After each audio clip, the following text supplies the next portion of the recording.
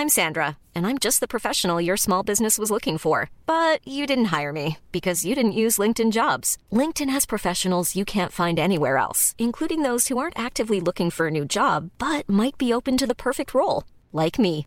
In a given month, over 70% of LinkedIn users don't visit other leading job sites. So if you're not looking on LinkedIn, you'll miss out on great candidates like Sandra. Start hiring professionals like a professional. Post your free job on linkedin.com/people today. Hey, it's Danny Pellegrino from Everything Iconic.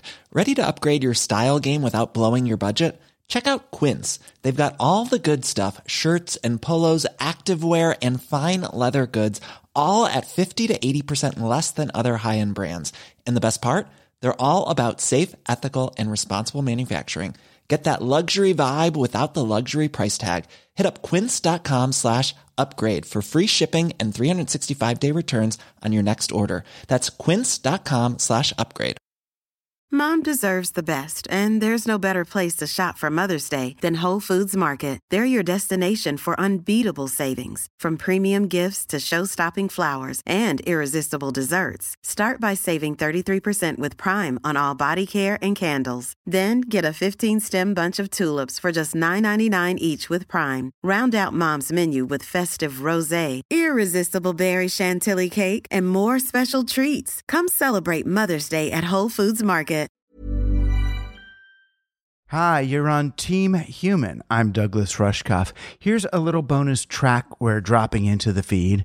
It's a book event, kind of an online book party that Medium threw me on the launch of Survival of the Richest: Escape Fantasies of the Tech Billionaires, which began as an article on Medium about my strange experience consulting to a group of billionaire preppers. As a way of celebrating the book, as well as what can happen when you post a story on Medium, their director of creative growth, the wonderful Adrienne Samuels Gibbs, hosted a Twitter Spaces conversation with me about the book, its themes, and the journey from idea to article to book to, yes, movie. I hope you like it. Thanks for joining us for this very special Medium in Conversation with Douglas Rushkoff. I am Adrienne Gibbs, and I am the Director of Creative Growth here at Medium, and we're so glad to see you. We're going to wait a little bit. Oh, there's a lot of you here. I said we're going to wait a little bit for a few more people to join in, but there is no time like the present, right, Douglas? So, okay, so here's what's happening. If you've read Left Behind, if you've watched Westworld, if you follow the folks at various economic forums around the world, if you're curious about interplanetary colonization or flight, and are horrified or intrigued by fiction such as The Handmaid's Tale, then this Twitter Spaces is for you. Thank you for joining us today for Medium in Conversation with Professor Douglas Rushkoff. He is a professor of media theory and digital economics at the City University of New York, Queens. Also, he's named one of the world's 10 most influential intellectuals by MIT. And of course, he writes on Medium and hosts the Team Human podcast. And on top of that, has written many, many award-winning books. I think I counted 20, but correct me if I'm wrong. We are talking today about Douglas's wildly sought-after thoughts and ideas. After all, very important people tend to fly him in for private lectures about how to avoid or embrace a dystopian future. We're also discussing his hot book, came out this week, Survival of the Richest: The Escape Fantasies of Tech Billionaires. He is the person everyone wants to talk to right now about human survival. Now, if that sounds like a little bit of science fiction and a little bit of conspiracy theory, no one could blame you. Except we're not really talking Illuminati. We're not talking hidden groups. We're talking right now. Douglas's book, which started out as an essay on Medium, analyzes the mindset of the people who have already prepared for this extinction level event and the people who are financing and building the tech and the apps and the armies that they think will carry them through. They do plan to leave the rest of us behind. So let's get into it. Hi, Douglas. Thanks for joining us. Happy Friday. Happy book launch week. Happy book launch week. It's a crazy one. I did Coast to Coast AM the other night, so now I'm totally turned around. The old Art Bell show, speaking of conspiracy theory. It was fun to think about all this that way, though. Because for me, the whole point of this, I mean, honestly, is to learn to laugh at these ideas and these people. I wrote up this book as a black comedy so that instead of kind of believing the apocalypse fantasies of the tech billionaires, we can kind of laugh at them and realize how they don't work and then get on with the good, fun project of avoiding that altogether. Right. Avoiding it altogether. That's something that no one talked about in your book. It was, except for you. Yeah. So, which is fascinating. So I'd like to start, as all things do, at the beginning. You wrote that you were invited to basically give a billionaire bunker lecture in the middle of the desert with people who seriously wanted your opinion about how they're going to make it work after the apocalypse. Can you share a little bit more about this? Yeah. I mean, if I knew I was being invited to that, I would have been less reluctant to go. What they invite, because that sounds like fun. What they invited me for was, the typical, a bunch of rich people want you to come out. I mean, it basically an overpriced talk on, the future of the digital economy or something like that, which again is, totally not my area of expertise, right? I'm a media theorist. I think about things. If I'm an expert in anything, I'm an expert in the present. It's just that most business people are so far behind that telling them about the present is their way of understanding the future, or you can at least see some of the early signals of what's going on. So I thought I was being brought out for that, and and I'm in the green room waiting to do this talk, and I always try to bring a good lefty kind of anarcho-syndicalist mindset to these folks, try to help chip away at their mental armor is my sort of, at least the way I justify going and speaking to them. And I'm getting my notes ready, and instead of making me up and bringing me out, they brought these 5 guys into the green room who start peppering me with all the typical kind of business speculative questions, Ethereum or Bitcoin, VR or AR, then finally, Alaska, New Zealand. And the whole rest of the time, it was them kind of water testing their survival strategies. And the question that we ended up on for most of the hour was the weird, almost Walking Dead-like question of, how do I maintain control of my security force after the event? Because they know their money's going to be worthless. They've hired all these Navy SEALs armed to the teeth to protect their compound from the like of you and me, who don't have, whatever vertical farming, hydroponic, cryptographic, whatever they're going to have in their bunkers. And it was interesting because to me, that question is the whole question, which is really what they've been asking all along. How do I detach from everybody else and kind of rule them from above? How do I get to go live in the Web3 metaverse? How do I upload my mind? How do I justify putting a bunch of Amazon doorbells on the front of my house and never talking to another human being again? So they were there and then they don't want to be here or something like that. You wrote this, did you, when they were peppering you with these questions, did you take them seriously at first, or was it, or did you already have an inkling this is where we were going? Honestly, I mean, I don't know if I've admitted this to anyone. When they first asked me these questions, I thought I was being punked. I really thought there was this. I remember at the end of the first season of what was Donald Trump's show, The Apprentice. They're doing one of these meetings, and then the walls fell down, and you see that you're in front of a giant audience. I was like waiting for the walls around the room to fall down, and there to be a few thousand people going, "Ah ha ha! You believe this? It was really happening." But no, it was really happening, and then I was terrified because I figured, look at these are, smarter, richer, whatever people than me. And they've determined that there's this huge probability of this thing happening. And this is what they're doing.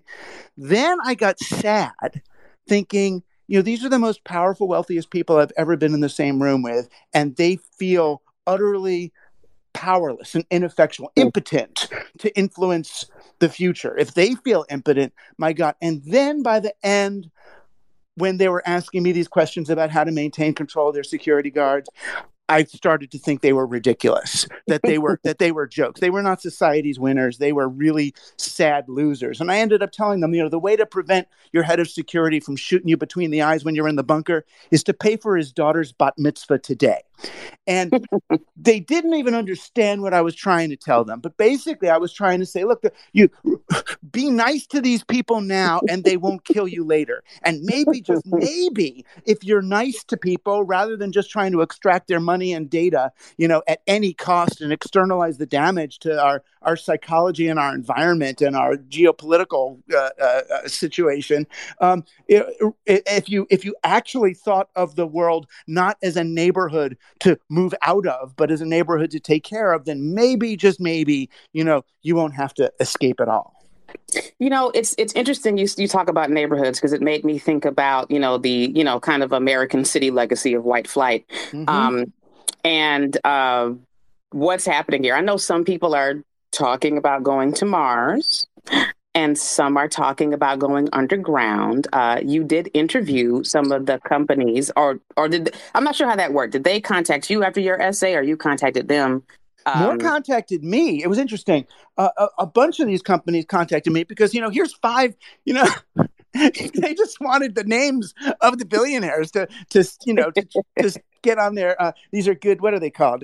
Verified leads or whatever it's called. Yes. Qualified leads for sales. But most of them were these are crazy companies. Trying to sell a bunch of shipping containers that they're going to shove under the ground and outfit with heated swimming pools and jacuzzis. Like, where do you get the spare parts for a swimming pool after the apocalypse? Like, this doesn't really work. But one of them I kind of liked. I mean, he was a true MAGA right-wing guy. He used to run an embassy in like Latvia or something, or the Chamber of Commerce or whatever.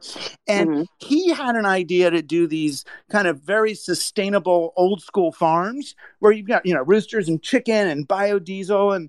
And what he wanted was the billionaires would pay him like $5 or $10 million to guarantee a space in the farm. But then it's also a business that's supposed to be teaching other people around the country how to create these farms themselves. Because his logic was, he wants it to be guarded. And I said, so what do you do if, a motorcycle gang comes with a ton of, machine guns, like in Walking Dead? It's always these gangs. And he said, I'm less scared, I'm less concerned about the motorcycle gang than the woman at the end of the driveway holding a baby starving.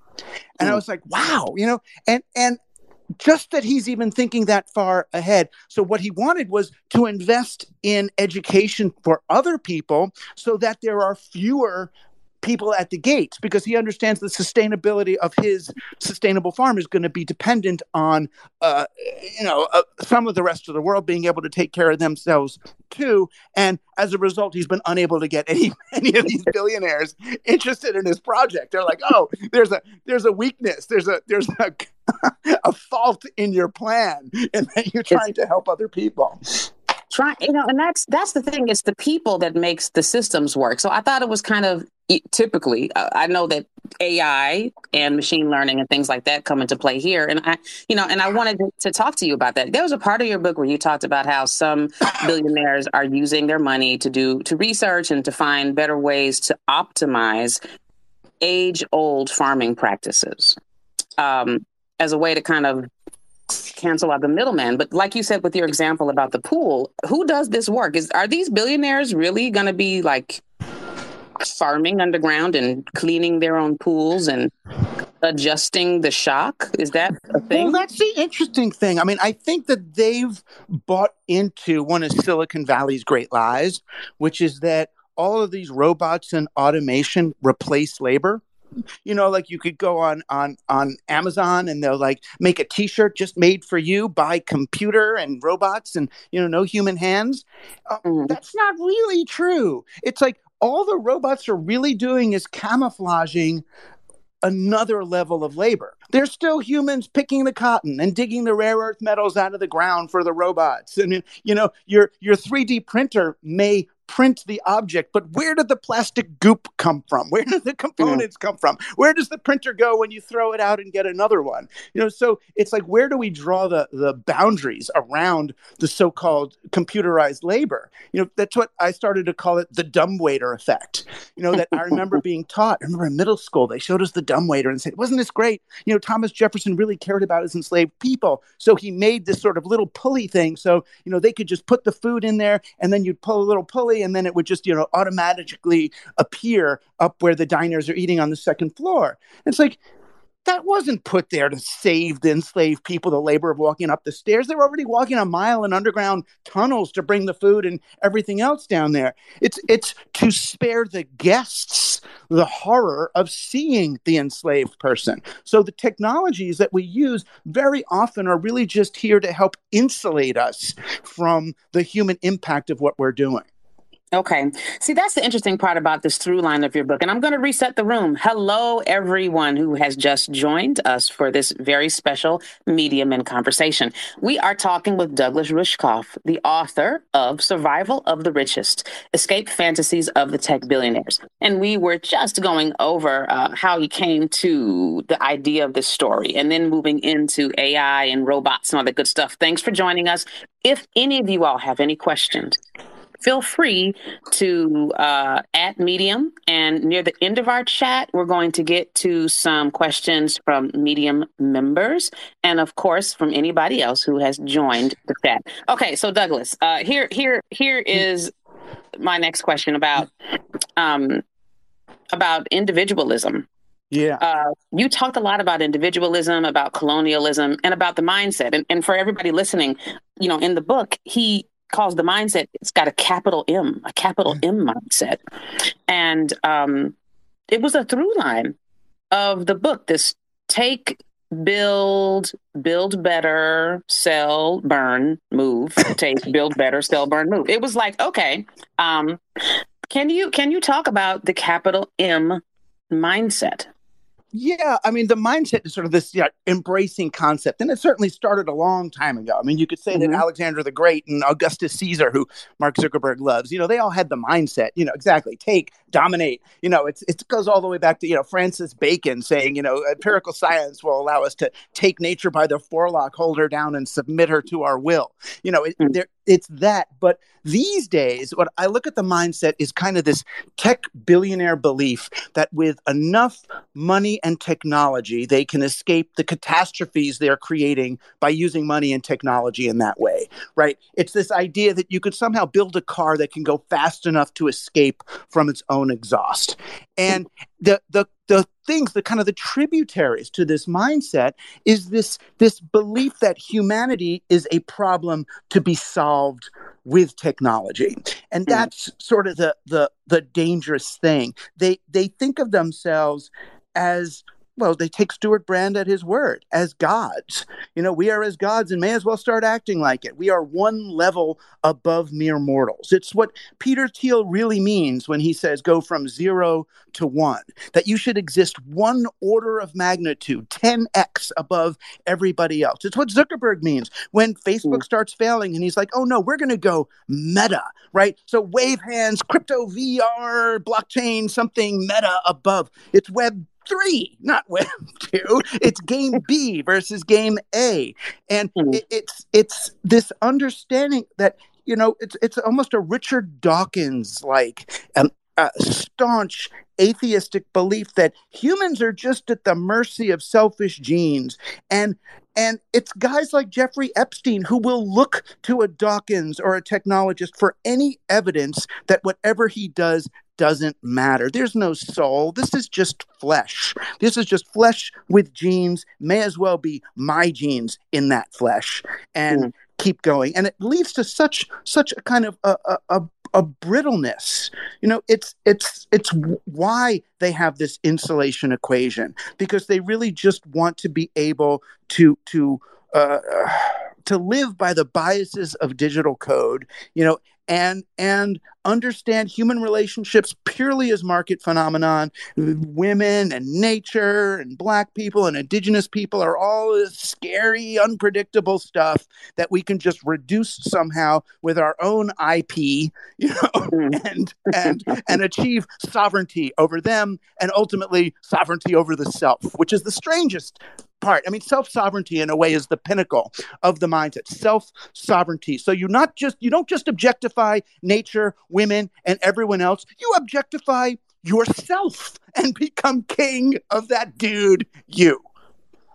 King of you. I mean, that's what it sounds like with, trying to save your body parts and upload your brain into the into something. You said going meta, I guess, I don't know, Web 4, Web 5.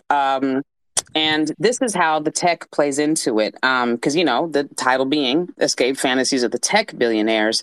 But when we talked about who's doing this work, so how do we, for those of us who don't yet have the escape hatch, I am one of them. You're a little late.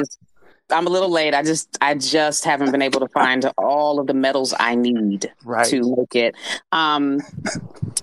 What are we to do? I mean, is it what are the rest of us to do? Does the Earth have a shot at making it better so that nobody has to leave? Oh, yeah. Believe it or not, avoiding the requirement of catastrophe is still so much easier than trying to survive it. And it's like, I understand, like what you're talking about before with white flight. My dad was raised in an awful, tenement neighborhood in New York, and the pride of his life was making enough money, working hard enough so he could get out of that neighborhood and raise his family somewhere better. But what about when the whole earth is the neighborhood, right? You can't leave. You got to go, okay, I better make the neighborhood better. And that's way easier for us to do than them, because we're still here in the real world. We're not up in their eco-farmed, software stack, vertical farming preserve. We're not committed to that. We're not afraid of other people. So it's really as easy as, and I know it sounds like a dirty word these days, but embracing a bit of degrowth, of slowing down a little bit, realizing that does every household on the block need a minimum viable product lawnmower from Home Depot? Or would we be better off buying one good lawnmower and then sharing it amongst these 10 or 15 houses? Ooh, I know. You said share. That's blasphemy, though. That's the enemy. Then the obvious question is like, well, what does the lawnmower company do? What about the jobs of the lawnmower people? What about the GDP? It's like, since when was were we put here to serve the economy? Right? The economy was here to serve us. So once we can flip it, we realize, oh, wow, we've got the figure in the ground reversed, the cart and the horse. It's gone opposite. Just as and digital technology is the most obvious example of how we did that. We took these tools that were here for helping us express ourselves, our collective imagination in new ways, and we turned them on the people. Right?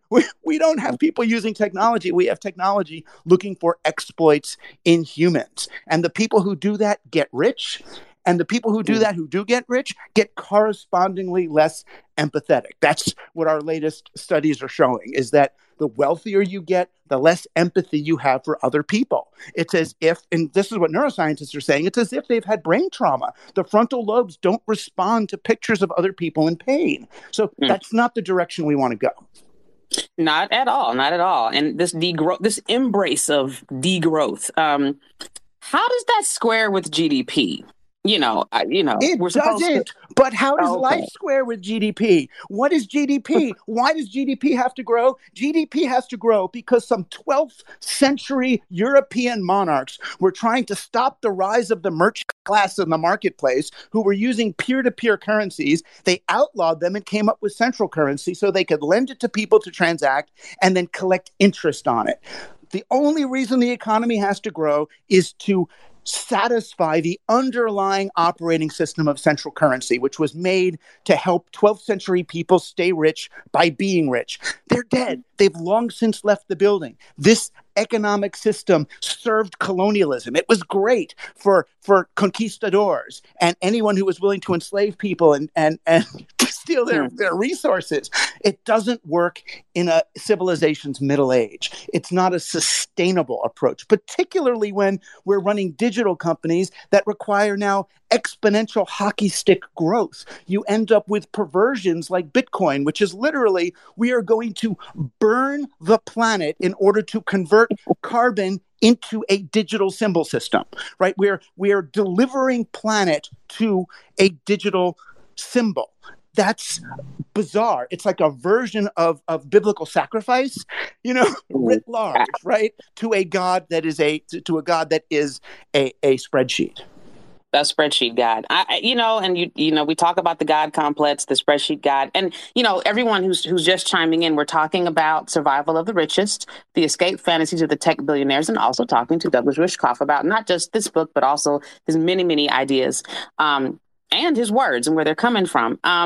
There's a whole chapter in the book about this history of this kind of system that's led us to where we are in the world right now with capitalism. I found it fascinating.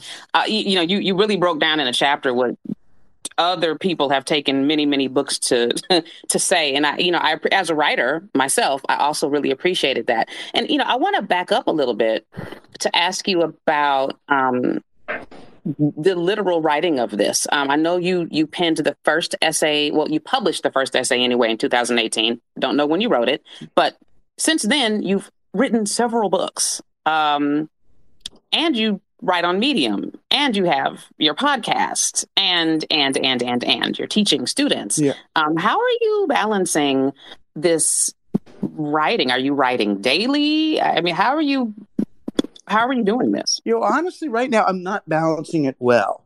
I think I'm squeezing a little bit too much product out of the person. But it's partly because I have a sense of urgency.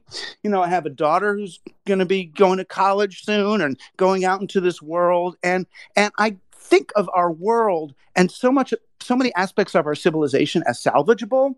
I really don't think it has to end. And there's so many intellectuals and friends of mine who've become, it's a science fiction idea originally, but they become, what's called accelerationists, that they really think the whole thing is doomed. So we might as well pedal to the metal and let this system break down so we can restart, we can reboot, Control, Alt, Delete the whole thing, which is sort of where, Bannon, Thiel, and Musk all sort of meet on a certain similar spectrum of, let's get to the next thing. Let's just get to game B already and let go of game A. And I'm not there. I have a much more incremental, gentle, loving theory of change. I don't think we need to sacrifice the well-being of the 8 billion people who are alive today for the trillions of people that will starseed the universe at some point in the future. I'm a presentist. I think if you're not doing it now in the moment, then that ends justifies the means thing is probably not going to happen. But I want to take a moment, though, to say the way this happens, though, was a kind of writing that is now going out of style as everyone runs to Substack and their independent whatevers. I wrote this piece for an editor at Medium, for a guy named Aaron Gell. And I wrote it where it was a piece about this kind of tech billionaire mindset. And at the very end of the piece, I mentioned, and by the way, I even went to talk to these guys, these billionaire dudes, and all they cared about was their apocalypse bunkers, like an aside. And editor, he calls me up on the phone and he goes, Doug, don't throw that away. That's your lead. I go, what do you mean it's my lead? It says these are crazy guys. These are nothing. They're laughable. He goes, that's the lead. So I put it up at the front, and then the piece goes wild. And I realized, we need other people. You got to work with other people. When we all think we know best, but boy, it really, having a great editor, and if you don't have an editor, having real friends look at it, if it takes an extra day or 2 days to post it, it's really okay. Yeah, I'm going to co-sign plus 100 on having somebody else read, because it helps. It's writing 101, but I know we're all super individual right now. Get get yourself out there, branding, but it's also nice to share, to work with people. How about that? So I wanted to ask a question that was submitted by one of our Medium members. Okay, so this question is from Tessa Schlesinger. Okay, so she says, how do the super rich see the apocalypse that is coming? And that I'm summarizing this. She's assuming that today's conditions could easily lead to another French Revolution. So she wants to know, what do they think is happening? Is it a apocalypse of a religious nature? Or is it more of like an extinction level event brought about, by humans? Well, in some ways, it's all of the above. Okay. They're, as I see it, they're addicted to a narrative. The sort of Aristotelian narrative, beginning, middle, end. And any Marvel blockbuster, where's it going to go? It needs an end game, right? These guys have started businesses that are never about what the businesses do. These are businesses that are all about what? Their exit strategy. So if we are living in a world, right, that's dominated by businesses and you're living on a landscape of businesses dedicated to exit strategies, where are you going to go with that? You're going to then need a meta exit strategy for the whole thing. And the real thing that these guys are more scared of, even more scared of than they are of us, is AI. I was at one of these retreats of the good tech bros, the ones who come back from Burning Man and care about the world and all that. The ones who saw the error of their ways and now want to lead humanity. Right. Shout out Burning Man. I'm sure they're still driving home, but shout out. Exactly. Figure out how they could turn their social media company into something good that still, gets 100x return. But this guy was saying to me, says, God, I've been looking at your tweets and Medium pieces, and you're saying a lot of really negative stuff about AI. Are you really comfortable with that? And I'm like, comfortable? What do you mean? Because, well, when the AIs take over, they're going to see what you posted. He goes, I don't post anything about AI because I don't want them to know how I feel. And I'm like, yeah, but don't you think if AIs are smart enough, they could look at your posting pattern and the things that you're not saying and be able to infer using machine learning how you actually feel? And he looked at me, his jaw dropped like he was going to throw up or something. And so these kids, and they are kids, these tech bro children are plucked from college in the freshman year because they had a good idea before they took history, economics, the philosophy, before the myelin sheaths have grown around the frontal lobes in their brains. They're young and they transfer parental authority onto a Thiel or a VC, and this is where they end up, like smarter than us, but like children, like teenagers. Yeah, and it's interesting that all this coincides with the very change of structure of some public education systems and some private ones. So it's this is a super heavy topic, but at the same time, it's also kind of light because some of it is pretty incredible. I have to be honest with you, but so is the flooding in Pakistan. So there are some very real things happening that we definitely, need to deal with. So I think that, we've asked a couple of questions from our users, from our members. Thank you so much for joining us. The next step, we're going to end on this final question. How can we be responsible tech users and responsible tech makers? What's best practice here? I mean, it's almost the same thing. A lot of it's what I wrote about way back in 2011 in a book called Programmer Be Programmed. Mm-hmm. You've really got to look and ask yourself a few questions. Am I using this technology or is the technology using me? I mean, I remember in the late 80s when we hacked into a shopping mall, the hacker kid called it that he found an exploit. That's what we used to call it. We found an exploit in that machine so that we could get in there. And now when I talk to tech developers, they talk about finding exploits in humans, right? That we're going to create an algorithm that finds an exploit that basically uses one behavioral economics phenomenon or another against people. So I would say most simply, make technologies for people to use rather than technologies that use people. If you're in a meeting in your company and the language sounds like, how do we get people to do this? How do we get people to do that? Then you're using tech on the people. Rather than how do we allow people to do this? How do we empower people to do that if they want to? Is a very, very different approach. And I think you have to look at that when you're dealing with the technology. Is the technology connecting me to other people or alienating me from other people? Is the technology taking time and energy from me, or is it actually giving me something that I want, that I want to do? And it's basically that. And then finally, put the borders of the technology all the way back and all the way forward. Where did it come from? What children were sent into mines to get the rare earth metals to make these things? Where's the labor? Where are the externalities? Because our Macs, our iPhones are really good with their little Bauhaus elegance and making themselves look like closed systems, but they're not.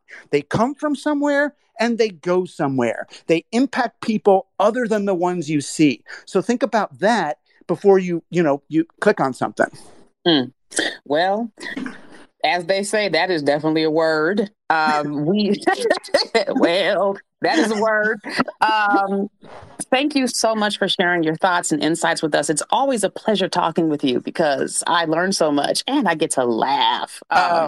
Well, I do. Thank you for doing this. And honestly, there are.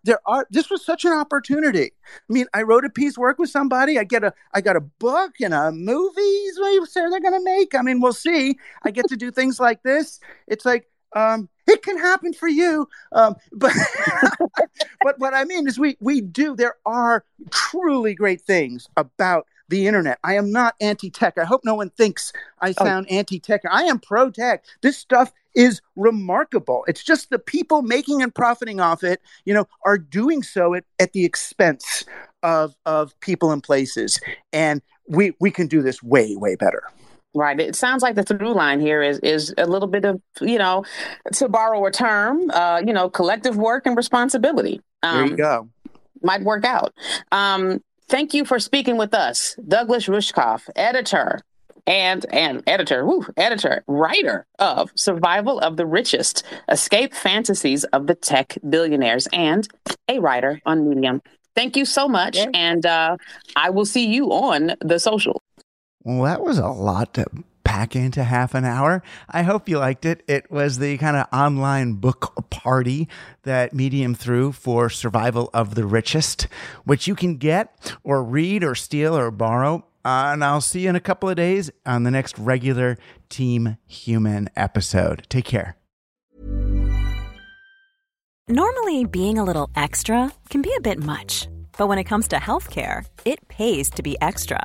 And United Healthcare makes it easy with Health Protector Guard fixed indemnity insurance plans. Underwritten by Golden Rule Insurance Company, they supplement your primary plan, helping you manage out-of-pocket costs without the usual requirements and restrictions like deductibles and enrollment periods. So when it comes to covering your medical bills, you can feel good about being a little extra. Visit UH1.com to find the Health Protector Guard plan for you. Planning for your next trip? Elevate your travel style with Quince. Quince has all the jet-setting essentials you'll want for your next getaway, like European linen, premium luggage options, buttery soft Italian leather bags, and so much more. And it's all priced at 50 to 80% less than similar brands. Plus, Quince only works with factories that use safe and ethical manufacturing practices. Pack your bags with high-quality essentials you'll be wearing for vacations to come with Quince. Go to quince.com/trip for free shipping and 365-day returns. Mom deserves the best, and there's no better place to shop for Mother's Day than Whole Foods Market. They're your destination for unbeatable savings, from premium gifts to show-stopping flowers and irresistible desserts. Start by saving 33% with Prime on all body care and candles. Then get a 15-stem bunch of tulips for just $9.99 each with Prime. Round out Mom's menu with festive rosé, irresistible berry chantilly cake, and more special treats. Come celebrate Mother's Day at Whole Foods Market.